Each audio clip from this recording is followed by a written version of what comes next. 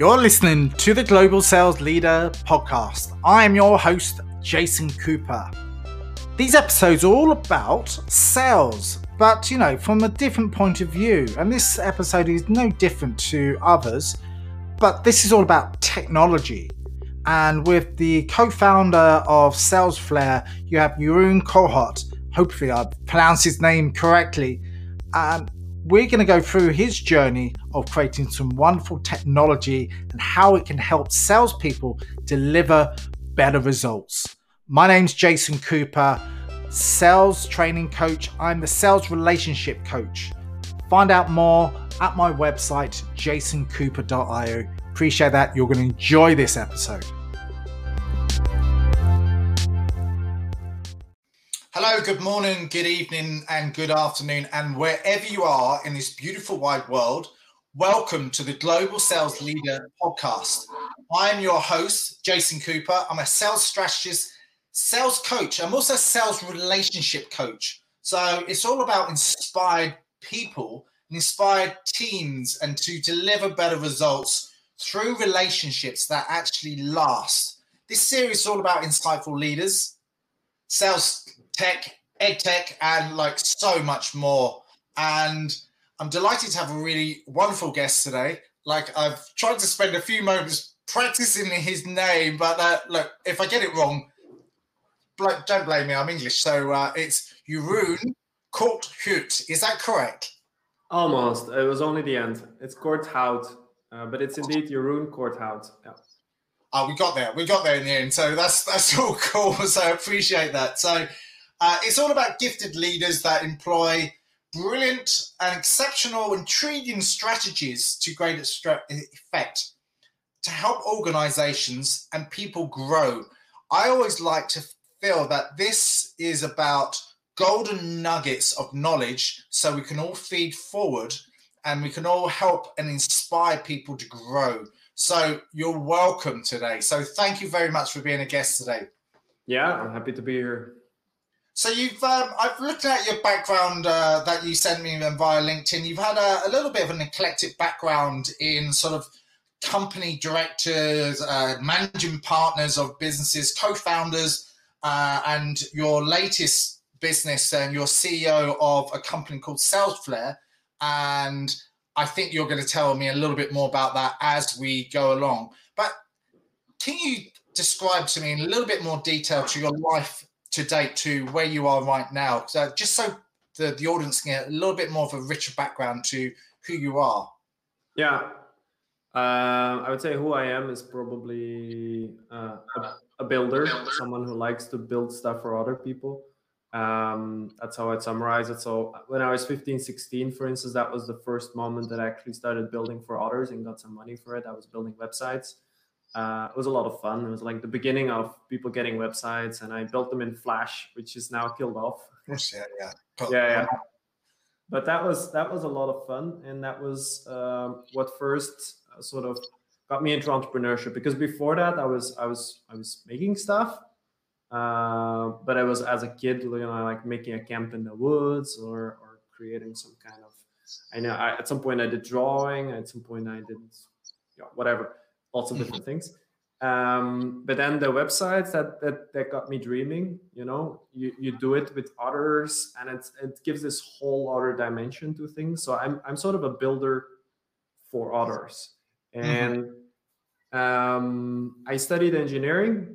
That's always been, let's say, in the family. Let's say my dad is sort of a hardcore engineer, and we were always on the track to study engineering.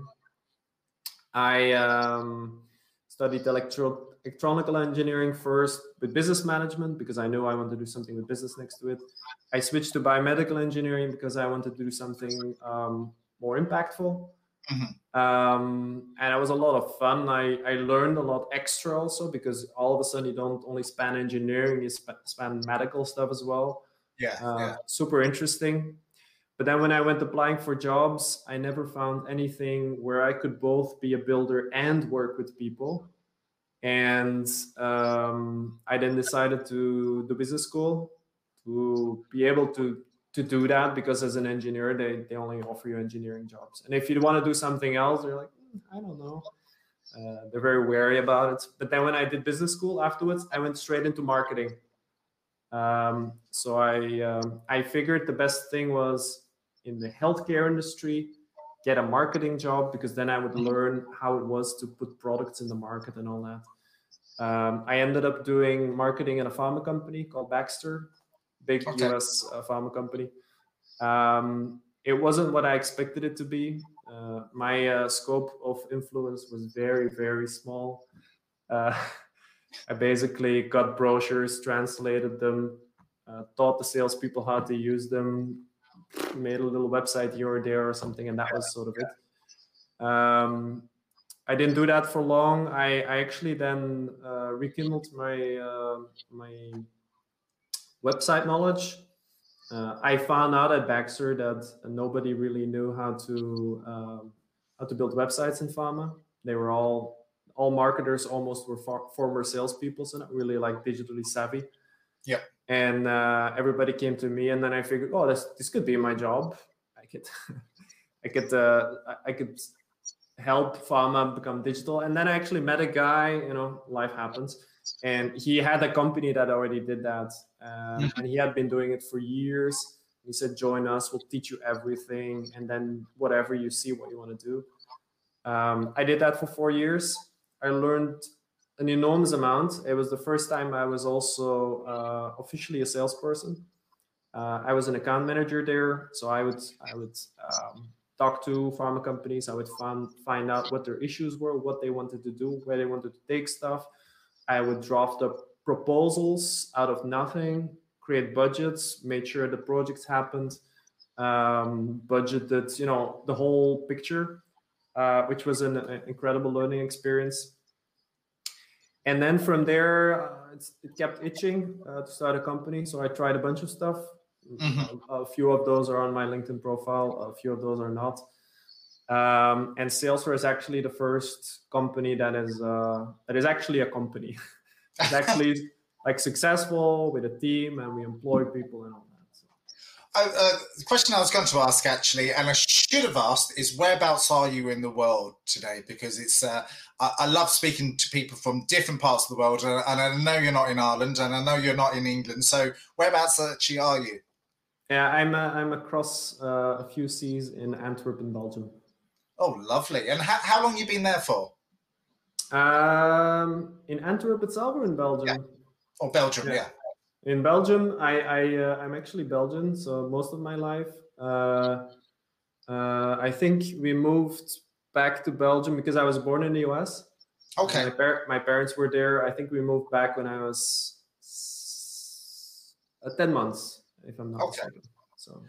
So the question I was thinking of is, how did you get to that point of going, this is my passion? What were the sort of the anchor points along the way that went, I need to do something? I've actually found my sort of my role in life, and this is what I aspire to do. I think it's something that grows on you progressively, and it's not one moment in time or something. You learn along the way, and I'm still learning. I read a lot, I do stuff, and then I learn what I like to do, and I always get a little closer. It's good because I'm also getting older at the same time. Yeah. I don't think there was ever really a moment where there was this huge light bulb going off. It was also a struggle to find, for instance, you want to start a company, but what are you going to do? Of course, that's been weighing on me for, I think, a few years even. But then when I got started, you do one thing, and then you meet people, and then you see another issue, and then the one thing makes the other thing happen. That's some of the surprising stuff in life, is just something you did many years ago might influence now. Like today, for instance, this morning I had a call with someone who was introduced to me by one of the kids that used to be in a camp. Like I did an adventure camp. I was a leader at an adventure camp, and that kid was there, And now he introduces me to someone which might actually be a valuable business relationship. So in life, you just don't know. And it's a constant search, finding out where you fit, how things are going to work out. So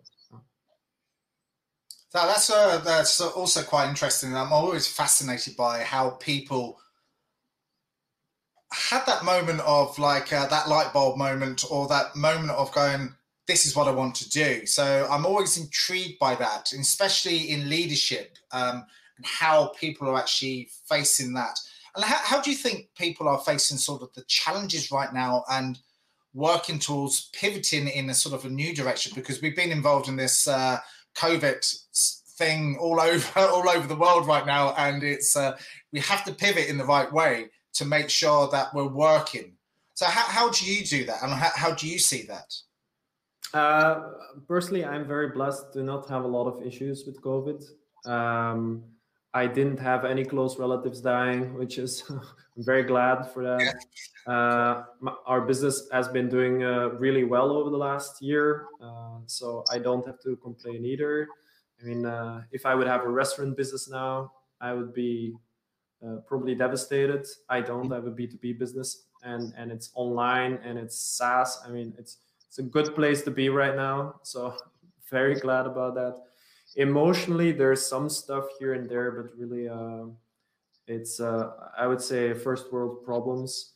You know, being all day at home. It's sometimes the one day is a bit very similar to the previous day, let's say.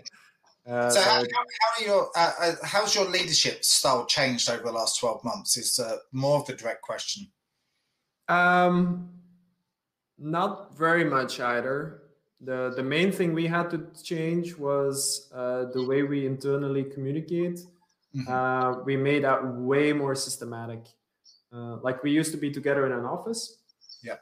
And we sort of relied on that for our communication. Like communication would happen because we were together. But then all of a sudden we weren't together. We were all in different places. And then we noticed how dysfunctional it actually was. A lot of it was working through chaos, let's say. Yeah. And we, in the first few months of the pandemic, we changed a lot of things. We really have processes for all the communication right now, so we just can't not communicate. It all flows through the system. And I actually have a blog post on that. If anyone is interested, I think it's if you type Salesflare and manage remote team in Google, you'll find it. Mm-hmm. I detailed a bunch of things there that we changed. It's probably not really worth it to go into. No, I'm actually quite interested in that. So because of the listeners, and they're all into sales leadership and business leadership, if you can give us some sort of top end highlights about what you actually did, because that could actually help others. Yeah. Okay. A few tips for communication to flow easily. Yeah. First of all, we do a stand-up meeting. It's a very basic thing, but I'm still going to promote it because it's quite essential. It does a few things. We all get together on a call at 9:30 in the morning, and we say what we did the previous day and what we're going to do that day. This makes that everybody knows what everybody else is going on. You can sort of connect on that. It also makes that you have to reflect yourself about the previous day. The dog in the background's helping you out there, aren't they? Yeah. And my wife is trying to make the dog quiet, but she has something against black dogs, and I can see there's a black dog in front of the window. It's a childhood trauma of my dog. Sorry for that. So if you'd like to continue on with that, because it's what was I saying? Stand-up meeting. Yeah. So it's a good communication moment. Like I remember working at Baxter and wondering what's this person next to me doing and what's the other person doing. I had no idea. If we would have done a stand-up meeting, I would know from everybody what they were doing, and we could better align. This is one. Second, it helps you to align yourself as well, because you actually are forced to plan your day and to reflect on the previous one, which is an immense help. It's a really basic productivity hack, extremely basic, but it makes such a big difference if you know what you're going to do in a day. You just have a bullet point list. I'm going to do that, and you know what to work on. It's productivity times I don't know how much. Then another thing, we used to get a lot of people in meetings. We stopped that. We started seeing that, especially when we're all on Zoom together, that if we're more than 3 in a meeting, it's usually maximum 3 people having a discussion. It's often 2, but 2 is too little. 3 is good because then, you know, you have 3 voices in a discussion. Yeah. If we're 5 in a meeting, 2 people are doing nothing. They just and they very quickly disengage, especially if the meetings take a bit longer. We also put a maximum length to meetings, but that's another thing. But then the thing is, if you want to involve 3 people in a meeting, or you keep the meeting small at least, then you want to have that information flow through the company. And we do 2 things. Well, first of all, we write meeting minutes as we go. We open Google Docs on the left, have Zoom on the right, and we type out every decision that we make, even if we decide not to make a decision. So sort of bullet point structure. But that becomes a lot of information, right? You cannot tell people every time, like, this is what we discussed in a meeting. So what we do additionally is at the end of the meeting, we reserve a bit of time, 10, 15 minutes, to write down what we discussed in that meeting, very short, the stuff that other people should know. And that goes in Slack, which we use for our team communication. It's like for people who use Teams, it's like Teams, but better. I've used it. It's a very good resource. Yeah. The question I was actually going to ask you in between that, sorry for the flow there, but now you're sort of scaling up and you're probably going to employ a lot more people. Where is the learning? Because sometimes in growth mode, and I've been involved in lots of companies, where is the key points to keep knowledge, but also to keep the growth of knowledge as well, so everyone understands, but they can also learn from either failure and also understand how to move forward in the right direction. Does that make sense? Yeah, that makes sense. I think a lot of that comes from developing simple processes and keeping improvement going there. So additionally, next to the things I already mentioned, we have a bi-weekly team meeting in which we discuss what went well in the past 2 weeks and what didn't go so well. And based on that, we then see what didn't go well, and then we start fixing these kind of things, and we fix it in a systematic way. It's not like how are we going to fix what happened, but how are we going to fix this? How can we make sure this doesn't happen in the future? And that very, very often involves changing a process a little bit, or focusing a bit more on that, focusing a bit more on that. And that the continuous improvement in that sense is something that is essential. We also have a bi-weekly growth meeting for the business team. And then we have a weekly sprint meeting for the developers, where it goes much more in the specificities there. And we do operational planning. And next to that, we also have strategic meetings and all that, but I won't go into that. What did I want to say? Yeah, and then it's having these processes, and sometimes you also need to start writing them down. And you start sort of make playbooks, especially for the more complex stuff you do, to make sure that you do it in the way you learned is the best way consistently. There's always this balance, of course, between making a very complex process that you will find hard to adapt later, and you will find hard to implement. You need to sort of find a balance where it's a powerful but a good enough process, if you know what I mean. And that's quite interesting. The key question that I was thinking of is, there's a lot of noise out there in the marketplace. There's a lot of people doing lots of things, and it's a very competitive market. So how are you pivoting towards change, and what are you doing that's different from all of the big giants out there, which One Big Giant is about 3 miles down the road from me. So I'm not going to say they start off with sales and end up with force, but how are you changing and how are you distinguishing yourself to be different? Yeah, with that giant, it's not too hard because their software is really like enterprise software, which isn't very much. It's not a very good fit for small and medium-sized businesses, and we focus on small and medium-sized businesses. That's not very hard. Some other larger players are slightly harder. What we do different is first the product. Most CRMs don't really work in the end. They promise you that it's going to work, but then because they put such high expectations on you as a user to do all kinds of stuff, concretely an enormous amount of data input, for which you then as a user don't get a whole lot in return. That's what our software, that's the reason we started Salesforce actually, because we saw this can all be automated. Like the information that you're inputting can be pulled from all kinds of different systems. And we saw a system that basically does that for you, and you just have to curate it so that the system already has everything. Yeah. That's one. Second, we focus very much on making that extremely simple, making the whole experience very understandable without too many friction points. Yeah. So it's a focus of, we call it in SaaS onboarding, like software as a service, we call it onboarding. And and then it's on building strong relationships, because that's where we get most of our growth from. And as a small company, we can do that because we still have very tight lines, let's say, between customers and product. Where in a larger company, it's much harder to keep this organized.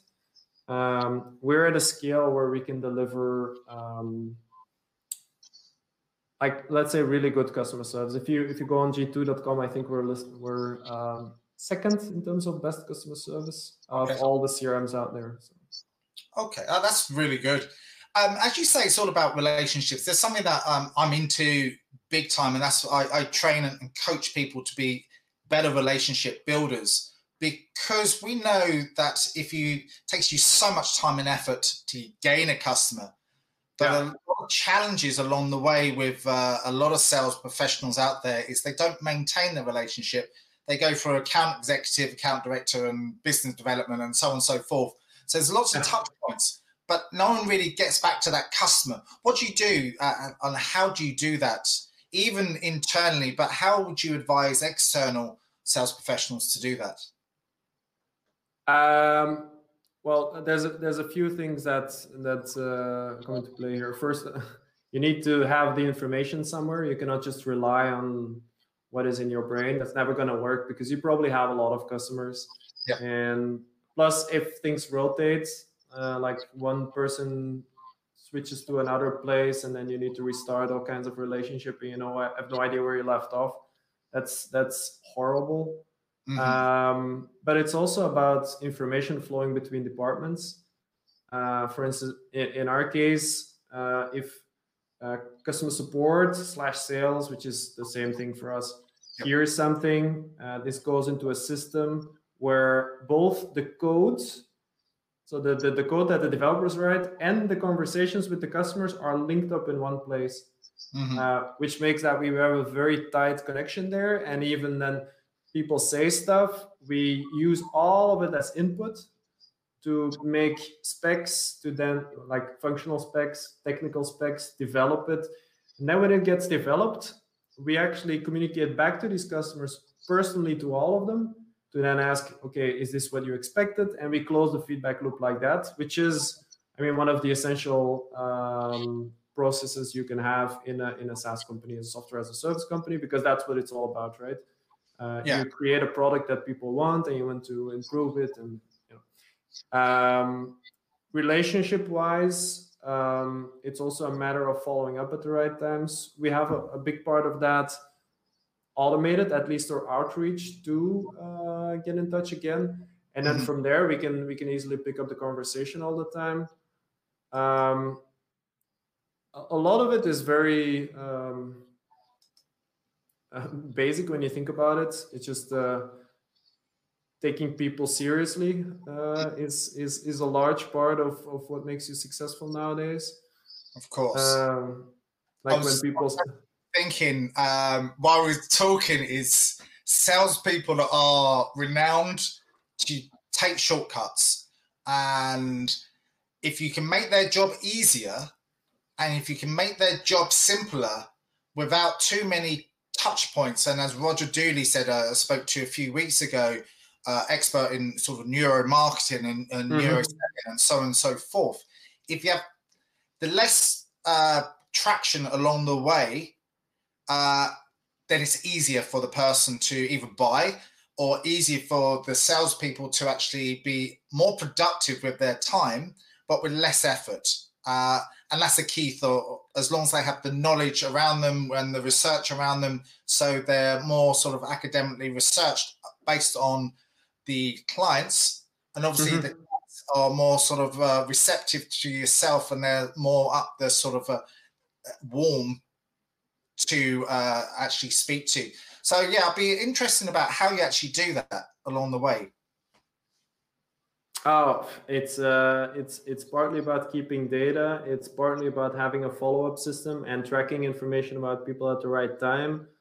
And it's partly about just using a bit of empathy, which is something. If you take sales as a sort of how can I say, it's a routine and it's a machine and all that, and if you don't treat every customer with the sort of respect and empathy they deserve, that it's very easy as a company to get in sort of that flow. So you consciously need to stay out of that. But the basics first are getting your data right, keeping it updated, and setting up this follow-up flow. Because the rest from there is just applying your humanity. It's less complex. Absolutely. And we know now, like, data is king. Like, data really helps the whole process. So based on that, I'm sure you have a little bit of artificial intelligence in there, like everyone does now, learning. How do you see the next 12 months or even the next 5 years? Where do you, if you had a crystal ball, where do you think you might be going? First of all, there's going to be a lot of consolidation in the space. I'm pretty sure about that. So we've seen a lot of different sales tools out there, and it's all separate tools, and a lot of that just doesn't make sense. So that's going to centralize. We used to think about CRM as if it's a database, but actually it's a sales tool. So hence CRM and sales tools become one, and the sales tools will be absorbed in the CRM most probably. Secondly, what you said, artificial intelligence. A lot of people say there's artificial intelligence in their products. Mostly it's just if statements, let's say, just very simple algorithms. But artificial intelligence, actually, it's going to start happening because the amount of data that's getting organized is just increasing and increasing, and that's the basis for artificial intelligence, is to have that data, to have proper data, to have organized data, a large pool of data, because as soon as you have that, and the artificial intelligence itself is sort of getting ready for it technology wise, you can do all kinds of stuff. So expect to see a lot of new things happening in that space. Awesome. Yeah, I'm fascinated, but I'm also extremely excited because I know how data really helps the salesperson, and to have the insights and to make it little less frictionless as possible, so they the salespeople can just get on with what they love to do, which is the key thing about getting on the phone or working with the marketing team so they can get nice leads and so on and so forth. So how would you view success, and what does success mean to you? Oh, good question. For us, happy customers first of all, and then secondly more customers, because you can make customers happier, but if you have more as well, it's it's the one times the other is success, I would say. Awesome. So the last question I'm going to ask you, just to throw you out. So if you had a magic pill and you swallowed it and gave you some sort of superpower, what would it be and how do you utilize it? But you only have 5 minutes to have it. Oof, 5 minutes. I want to give a very lame answer, but I'm not going to do it. Like a pill that gives you the superpower to have other superpowers, that kind of answer. No, good question.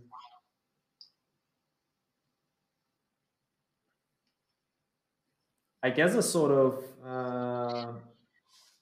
if we think about it, what would be the best? It would be for us to all save the world, right? The thing is, we don't really know how. So if I would get a pill and it would give me the insight and I could write it all down in 5 minutes, and then, or after the 5 minutes, maybe I still remember. I have it all written down and then we can just execute. That would be awesome, I think. Awesome. Well, thank you so much. How can people find out more about you? If you want to find out more about Salesflare, it's on salesflare.com. It's Flare with Flare. And there you can read about the software. We have a blog with a lot of interesting articles if you're interested. You can also see the software.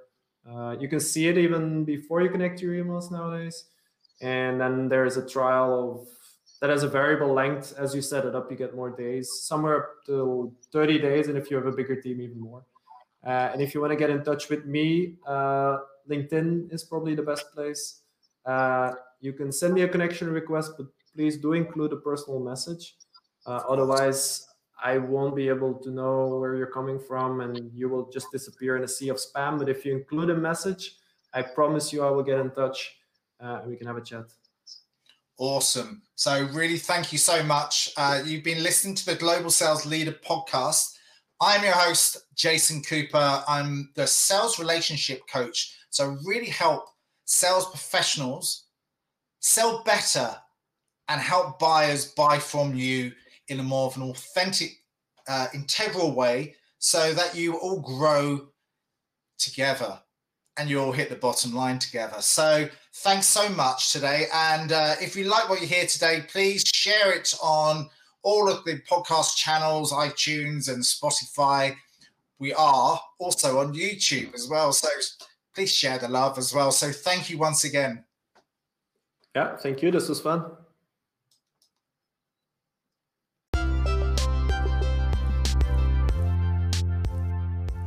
Thank you once again for listening to this episode of the Global Sales Leader Podcast, episode 15. We're slowly flying through them, aren't we? If you like what you hear and you want to hear more, please share this around. It really helps me develop more relationships with some more phenomenal global leaders that can add more impact to what you're hearing in these episodes. If you have any questions, please email me at jcooper@jasoncooper.io or visit my website at www.jasoncooper.io. Appreciate this, and if you can, give it a 5-star rating if you choose to. Appreciate that.